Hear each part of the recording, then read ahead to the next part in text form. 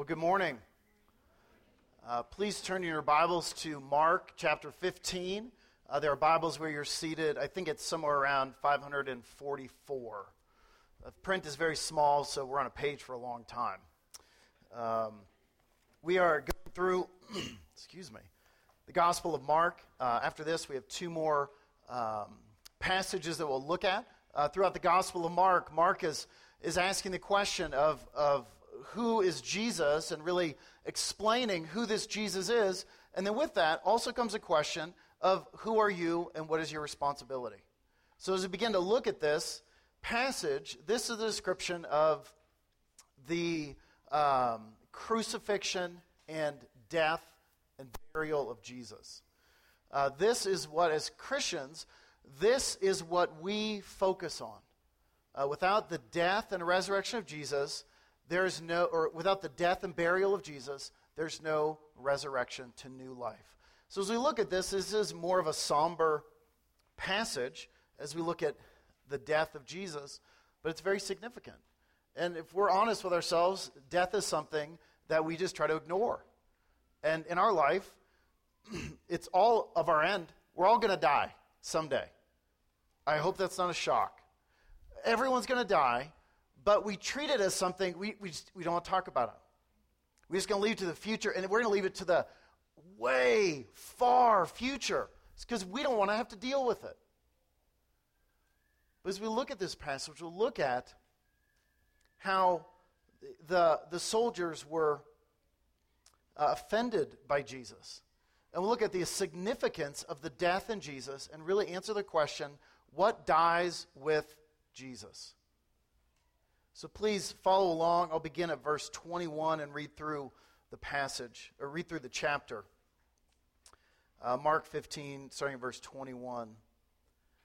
And they compelled a passerby, Simon of Cyrene, who was coming in from the country, the father of Alexander and Rufus, to carry his cross. And they brought him to the place called Golgotha, which means place of a skull. And they offered him wine mixed with myrrh, but he did not take it.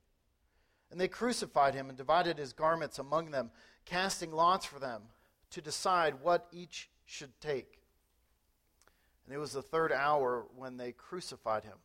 And the inscription of the charge against him read, King of the Jews. And with him they crucified two robbers, one on his right and one on his left. And those who passed by derided him, wagging their heads and saying, you would destroy the temple and rebuild it in 3 days? Save yourself. Come down from the cross. And so also the chief priests with the scribes mocked him to one another, saying, He saved others. He cannot save himself. Let the Christ, the King of Israel, come down from the cross, that we may see and believe. Those who were crucified with him also reviled him. And when the 6th hour had come, there was darkness over the whole land until the 9th hour. And at the 9th hour, Jesus cried out with a loud voice, Eloi, Eloi, lama sabachthani, which means, my God, why have you forsaken me? And some of the bystanders hearing it said, Behold, he is calling Elijah. And someone ran and filled a sponge with sour wine, and they put it on a reed and gave it to him to drink, saying, Wait, let us see whether Elijah will come to take him down. And Jesus uttered a loud cry and breathed his last. And the curtain of the temple was torn in two, from top to bottom. And when the centurion who stood facing him saw that in the way he was breathing his last, he said, Truly, this man was the Son of God. There were also women looking on from a distance, among whom were Mary Magdalene and Mary, the mother of James the younger, and of Joseph and Salome. And when he was in Galilee, they followed him and ministered to him. And there were also many other women who came up with him to Jerusalem.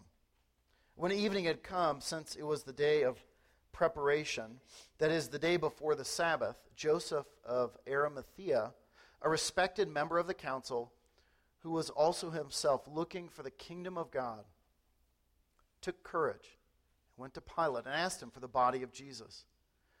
Pilate was surprised to hear that he should have already died, and summoned the centurion, and he asked him whether he was already dead. When he learned from the centurion that he was dead, he granted the corpse to Joseph. And Joseph brought a linen shroud, and taking him down, wrapping him in the linen shroud, and laying him in a tomb that had been cut out of a rock, he rolled away a stone against the entrance of the tomb.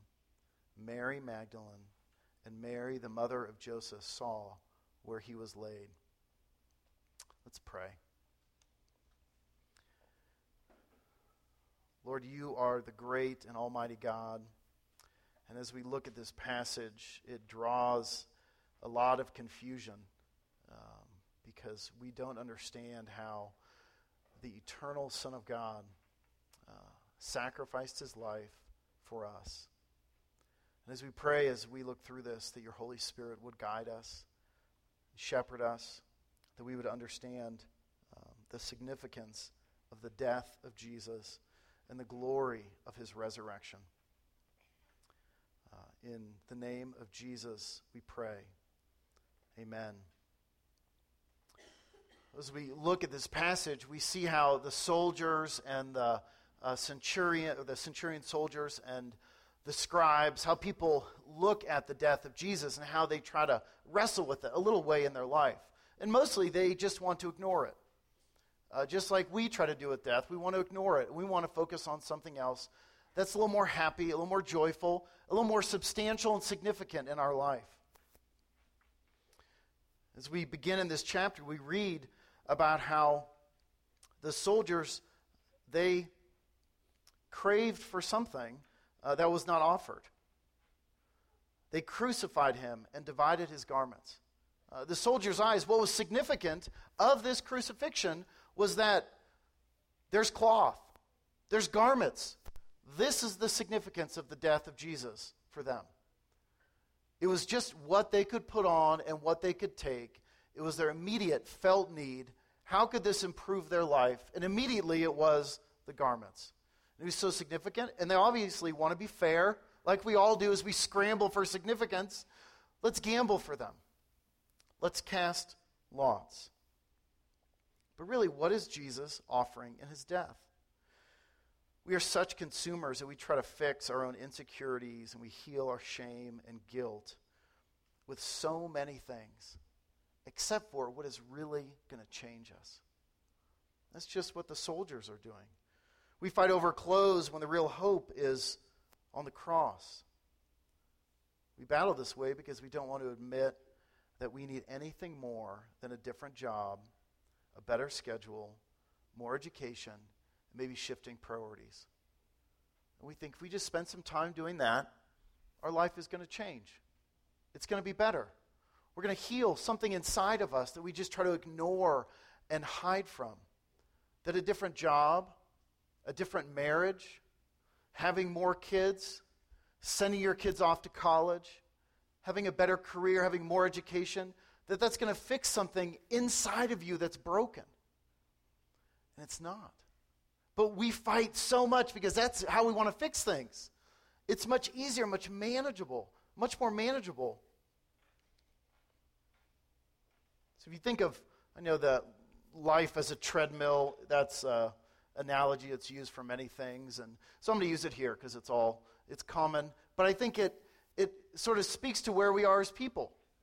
I think there's a stage in your life where you're about to get on the treadmill of life. And you think you have a goal, you have a plan. And maybe this is hitting you somewhere in the high school age, maybe even younger. That you start to think about what you want to do for your career and how you are going to make an impact and you are going to change the world. So you start to look at this treadmill and you think, I need a good education. I need to marry the right person. I need to do all these things, and that's going to make my life significant. And we're starting to develop that plan of our life. Or many of you, and I think this might fit more of a category of people here, that we are on this treadmill of life, and things are going extremely fast, and we are just trying to keep up. We're trying to keep up with what's going on. We know that to be promoted in our job, we have to work harder. So to work harder, we sacrifice other things that are significant. We just want to survive. And really, you're trying to feed your identity. You want to prove your value and your worth. And you and I will wear ourselves out because we think this is life. We think there's no other way to do this. We look around and see this is life. We have to earn everything we get. And then there's some on the treadmill who have either jumped off or fallen off. You have given up. You've realized that you are not going to be the best. You are not going to be number one. And you've jumped off the treadmill. Some of you do it in a good way of realizing I am not going to create my life around priorities that other people are giving me. But then there are some of you who have fallen off this treadmill because of brokenness and the hurt that you have in your life. And as you give up, you really give up on parts of your life because you feel like you just can't deal with it. You give up on fighting. You realize you'll never be the best. You realize that your view of success is probably an impersonal view of success.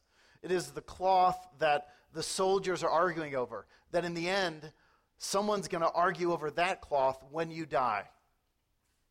And that is it. We are like the soldiers that we look to fill our felt needs of loneliness, of hurt, of insignificance, of guilt, and of shame with everything we can instead of looking at the true source of our problem.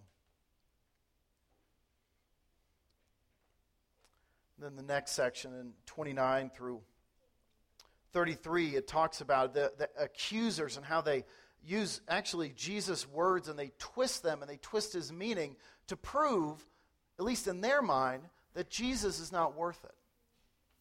And if we're honest with ourselves, there are parts of us that have that. And you are here today. We've all gone through this season of, I'm going to devote my life to be the best person. And I'm going to take Jesus along. Because it really can't hurt. I mean, church is full of good people. And statistically, you're going to be a harder worker if you go to church. You're going to be more devoted to your family. Your marriage is going to be better. So statistically, you want to win. So you think, I'm just going to take Jesus with me. And I'll use all the things Jesus says. And really, you're taking them out of context because you don't understand the death and burial and resurrection and how that changes everything. Many times, it's our faulty expectations. And then what happens is we take Jesus as an addition on our life, and then our expectations of life are not met. And then who do we blame it on? Jesus. So really, he's a great scapegoat. We can take him if things are going well. We can say, well, it's because I have Jesus with me. If things go bad, then quietly under your breath you say, it's his fault. He did it. I'm a success. He's the one who's not. With that view, you really don't understand the gospel. Because you're trying to add on to your life something that is made to transform and change your life. Look at the words that they twist from Jesus. In verse 29 it says, you who would destroy the temple and rebuild it in 3 days. This is Jesus being a prophet. And they're twisting it to mock him. And they say he saved others in verse 30. He cannot even save himself. Jesus is the priest. He's the great sacrifice, and they twist it. Then he is king. If he is the king, then let him come down from the cross and save himself.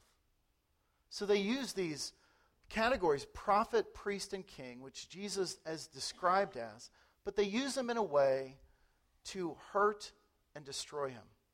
They're really using it in a way to say, you are not any of these things. His accusers are getting at his identity. You are not any of these things.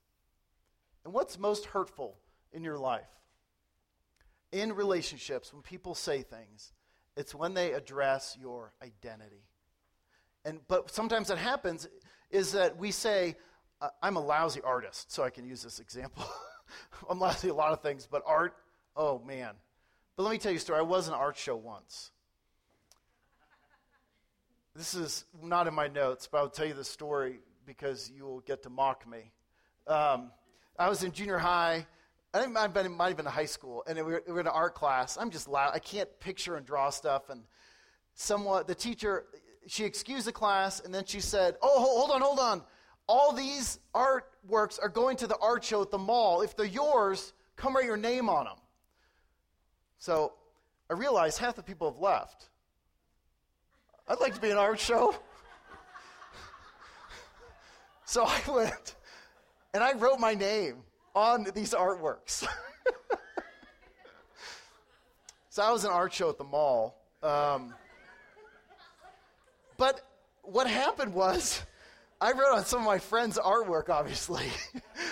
And they said, once they found it, they were a little livid because they were very impressed by their work. It was significant. Wasn't significant to me. I didn't really care. It was just an opportunity. So anyway, let's cut that out of the tape. That really didn't have anything to do with anything. But what happens is if we find our identity in something and people start to chip away at it, and it's something like being a great artist, being a great musician, being a great pastor, and people start to chip away at it.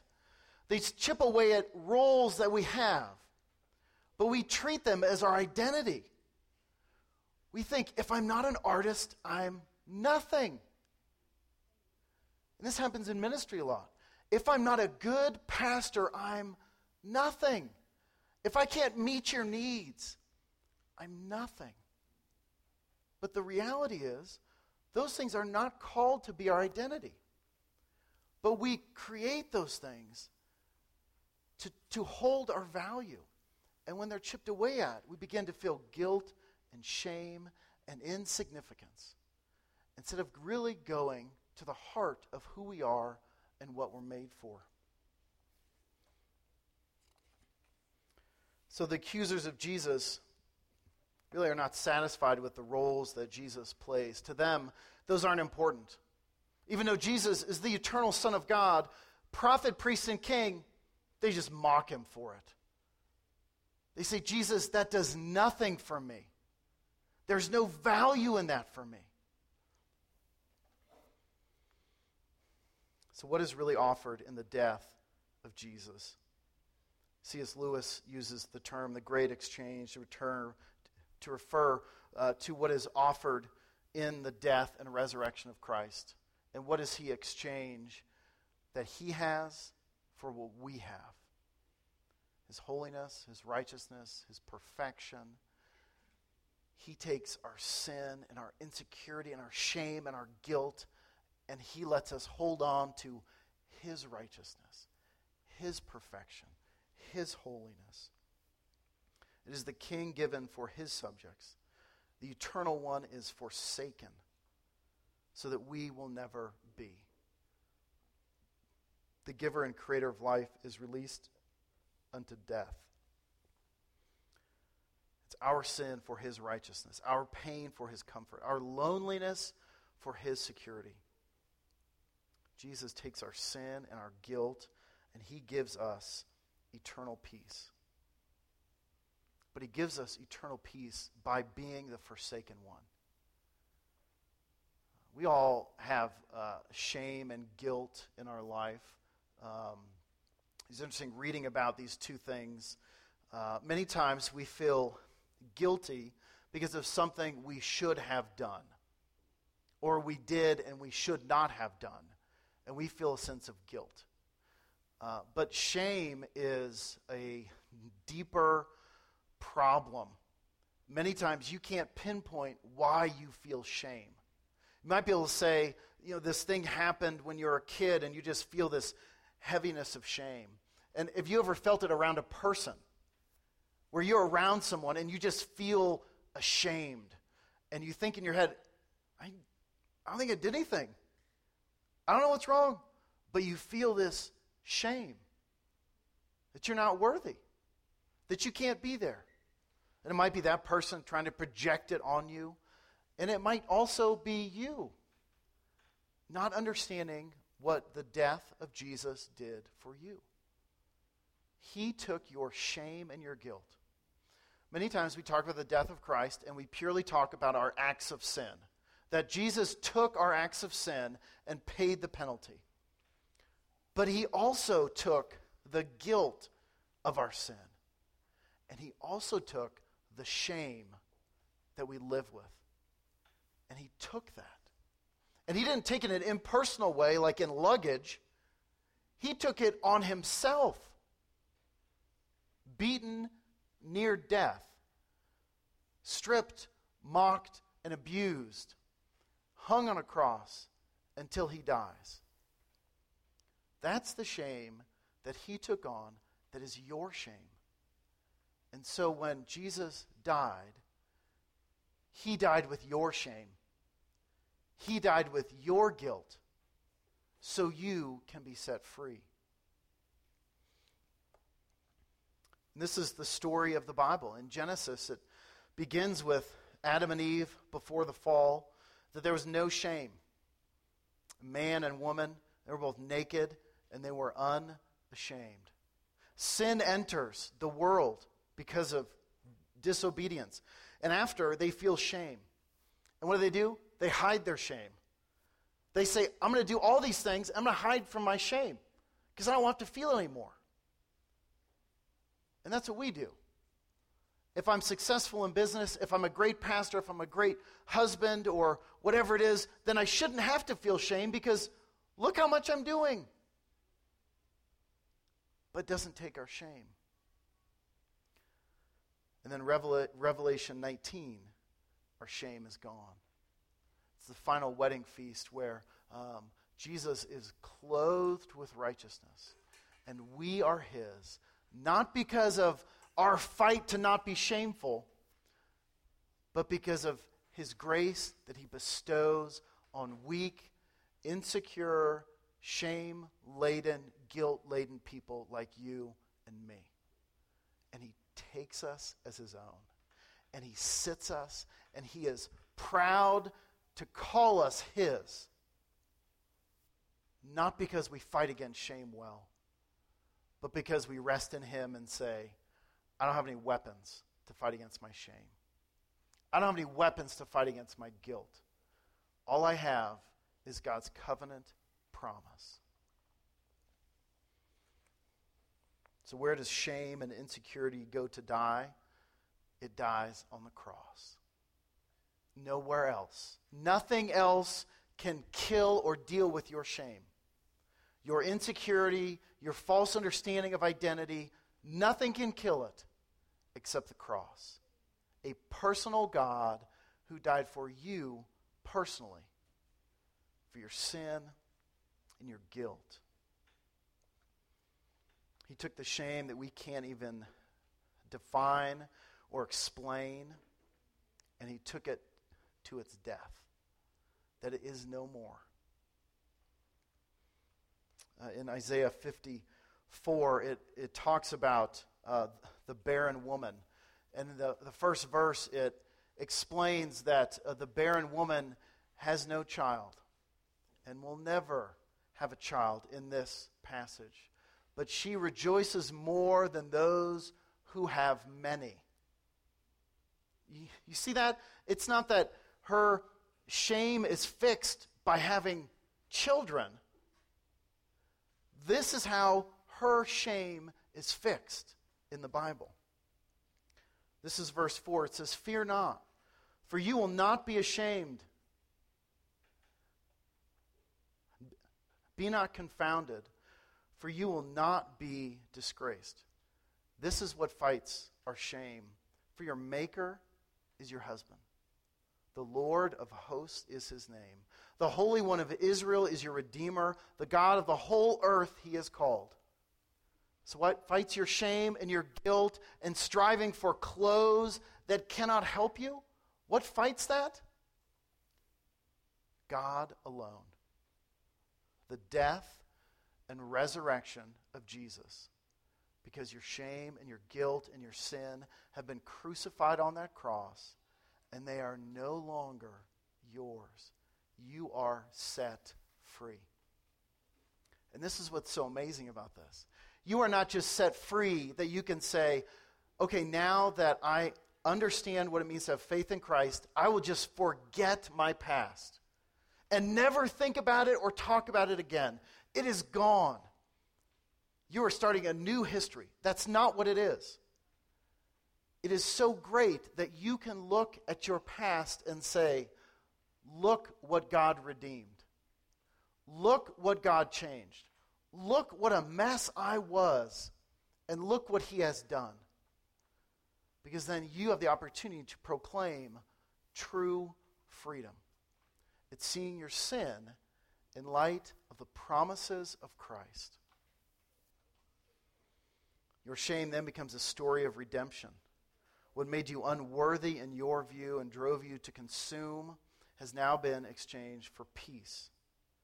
Your sin and your shame and your guilt are taken. And now you have the story of they've been buried, they've been hung on a cross, and next week we'll get to the resurrection. They are transformed into new life. So you understand what true freedom is. In the death of Jesus, your actual sins are paid for, and your shame and your guilt and your nakedness is paid for. It is over. And you have God's sealed promise in the blood of Jesus. Let's pray.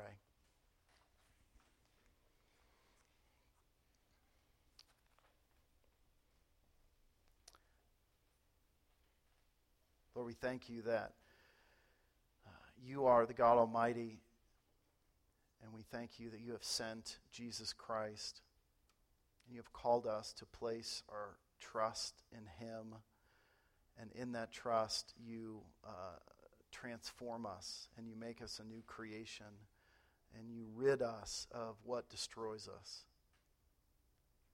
Pray that we would understand that more. We would understand the depth of your forgiveness and the freedom that you provide. And we thank you that this is all in the death and resurrection of the eternal Son of God. And in his name we pray. If you'd please stand, we'll receive the benediction of God blessing and sending his people. And then please stay for the meal. Though you are blessed if you do not stay for the meal, please do. There'll be enough food to give you some opportunity to meet some people. God is the great, eternal God. He's the creator of all things. He's the giver of love and peace and forgiveness. And it is in him alone that we look to for these things. The word of the Lord says, "Now may the Lord of peace himself give you peace at all times and in every way. The Lord be with you." Amen.